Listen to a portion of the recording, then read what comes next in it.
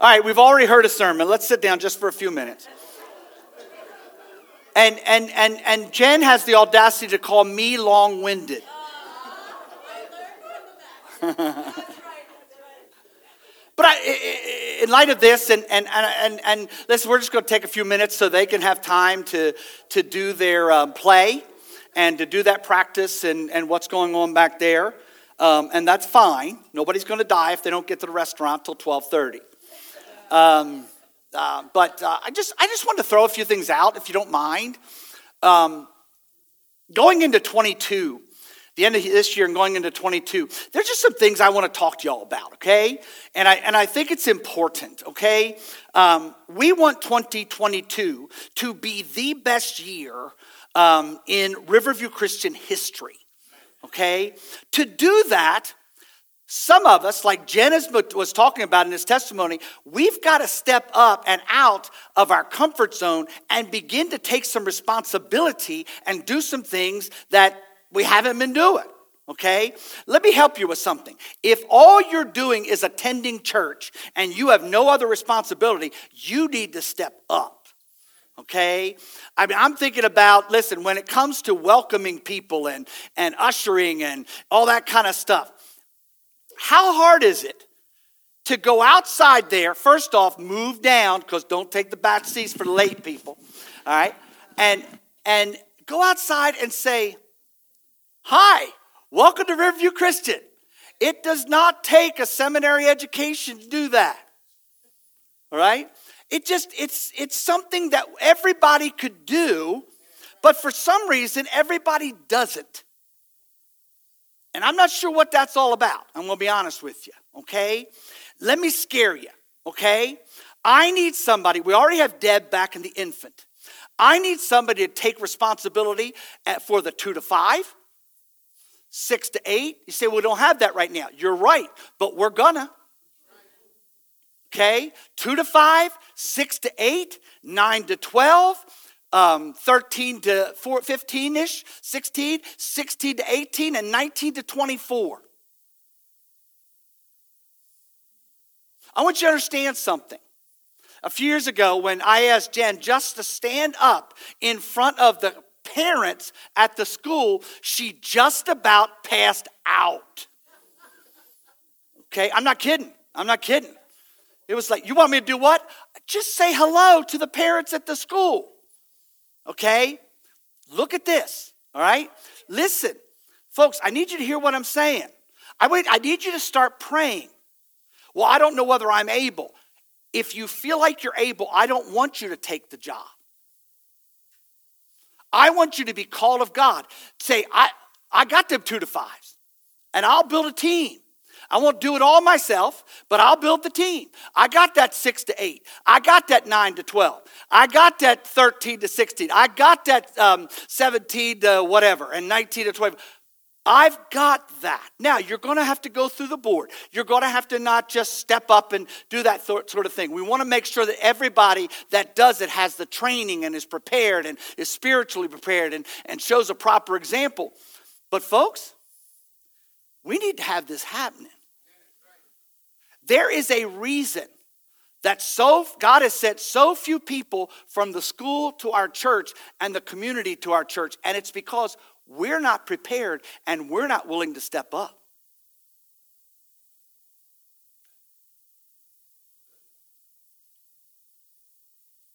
Understand? I mean, it's time, folks. You know, we're not talking going to get a PhD. We're talking about being overseeing and making sure that a group of kids are ministered to. If they're not here, you contact them, you teach them, you love on them, you work with their parents. If you're not sure how to deal with certain situations, you get in touch with me or one of the other pastors, and we go from there. Amen? This has to happen. This has to happen. Okay, I just thought I'd throw it out. But remember, it's not just about me throwing it out and you saying that's what I want to do. It's about you stepping up, going through the process, going through the teaching, learning, making sure that you're the person that's prepared to do these different things. Amen? It's not hard. I want to build on what Jen said, and I don't have time to do all that I was going to do today, but I think it's important. I was reading on Monday for the Riverview groups, and it was the story of the birth of Samuel. And I'm not going to read all the stuff I was going to read, but what happened in the birth of Samuel is that Hannah, his mother, was Hannah, right? I got the right name, right? Hannah, I got COVID brain, Hannah, his mother, had been barren. And one of the things I just think is so important right there, you've got to read that and see that it said God had closed her womb. Now, I'm going to be honest. When some woman is dealing with that, it's hard for me to say God has closed the womb, okay? Because that's hurtful. I want to say the devil did it. But in this case, God had closed the womb. But the part you have to understand, if God has closed the womb, God's in control and has the grace to help you with whatever you're dealing with. And if God chooses to open the womb, he can open the womb. Okay, and I just think that's important. In this case, Hannah came in, she was praying at the altar, and she was moving her lips, she wasn't saying anything. So Eli, not our Eli, but Eli, the priest, he went to her and he kind of rebuked her and said, well, are you drunk? And she's like, no, I'm not drunk. I'm pouring out my heart because I'm hurting. And she didn't go to right there. But basically what happened was Eli said, well, whatever you're praying for, it is my blessing that God will bless you in that area. And guess what? God opened the womb. Okay? And she had this little one named Samuel. But even before Samuel was born, what did she say? If you give me a son, if you bless me, I will give him back to you. And you can use him all the days of your life, of his life, excuse me. So when she had this baby, she waited until he was weaned, and she took him up, and she offered that blessing back to God. We just went through Thanksgiving. If you want to read a great Thanksgiving prayer and poem or whatever you want to call it, read chapter 2 of 1 Samuel. It's just beautiful, beautiful, beautiful. But the point God made in my mind right there was this.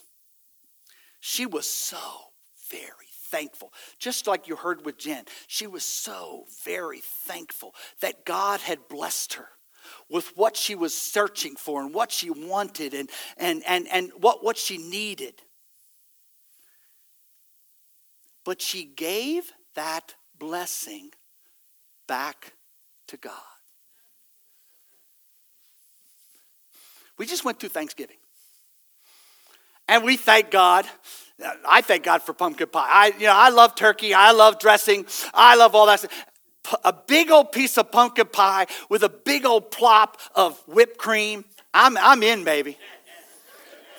I'm already in heaven. You know what I'm saying? I'm already there. All right? And right after that, I take a metformin for my diabetes. But what are you laughing at?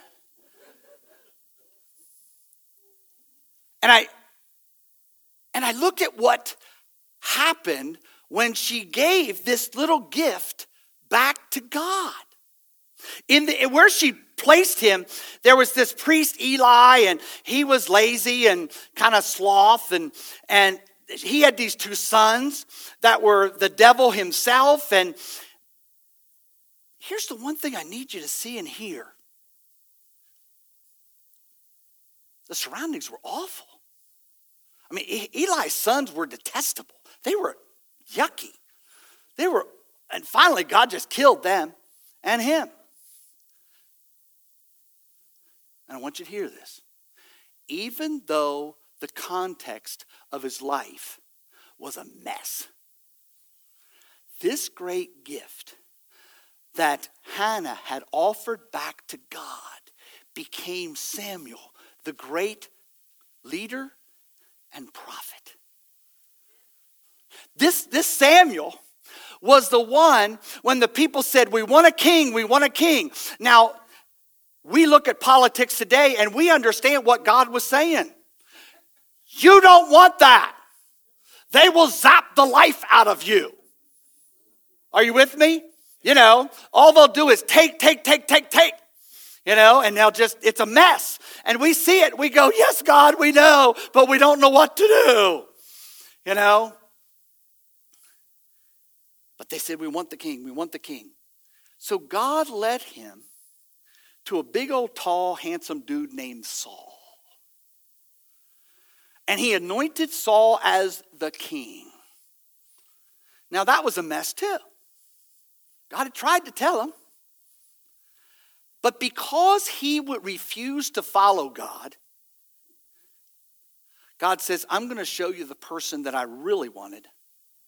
The person that is very close to and follows after my heart or my mind. And it ended up being King David, who is considered the greatest king Israel has ever seen. You say, what are you trying to say?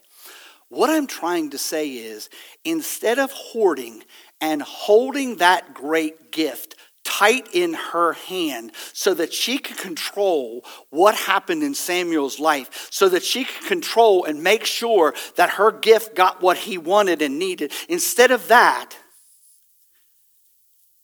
she released that great gift back to God in thanksgiving. And even though where she placed him was a total unholy mess, God took that great gift and anointed that great gift and used that great gift to the glory of God in such a powerful and special way. So I'm glad we give God thanks for our blessing. But what are we going to do with them? Are we going to sit on and hold and hoard our blessings and say, praise God, praise God? Or are we going to say, you know what, God? I'm not sure why you blessed me this way. I don't know why you gave me all this. And Jen, I'm not saying you got to give your house back. But that's our attitude. If that's what God wants, it's okay. Because his will and his timing in his way is so much greater than ours. Amen. This afternoon and this week, I want you to think about your blessings. I want you to think about how God has blessed your life. When you realize that the rest of the world has nothing compared. We look around and say, well, I'm not as rich as so-and-so. You know what? Compared to the rest of the world, we're all wealthy. You understand what I'm saying? We are wealthy. And I guess what God's asking us this morning is, what are we going to do with our blessings? Are we going to hoard them and control them and make sure that they are and we get what we want? Or are we going to open ourselves up and say, you know what, God? I bless your holy name for the way you have blessed me. But God, here it is.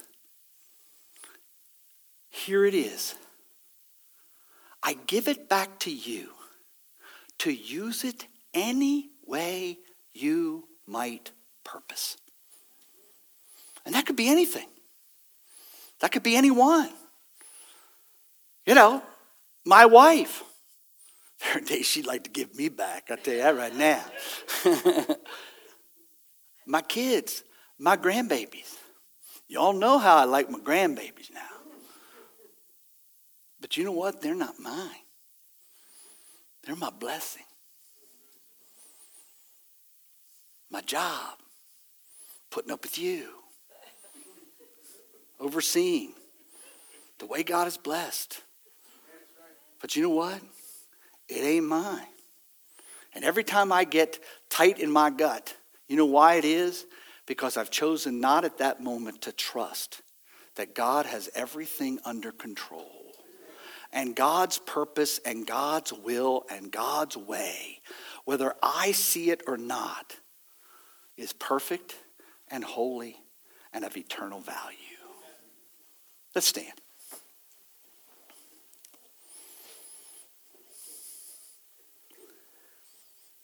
I can't remember whether I said this or not. Cross between COVID brain and old age. But today and this week, I do. I asked you to list your blessings. And I want you to think about it. Do I need to control them? Or will I just give them back to God for him to use in such a mighty and powerful way, probably beyond anything I could ever imagine? Father, today, thank you for this testimony. Thank you for this young lady's life.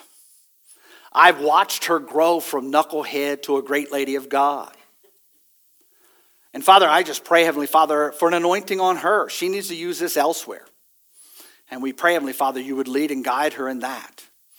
Father, we thank you for the story and understanding and the biblical dynamics of the story of 1 Samuel. And Lord, as I've been thinking about this, there are just things I really struggle to give back to you, to your total control. Lord, help my unbelief. Help me in my lack of trust. Help me to offer back to you everything I have, every person in my world, and allow you to do and be everything you desire to do and be in their lives. Thank you, Father. In your name we pray. Amen. Amen. God bless you.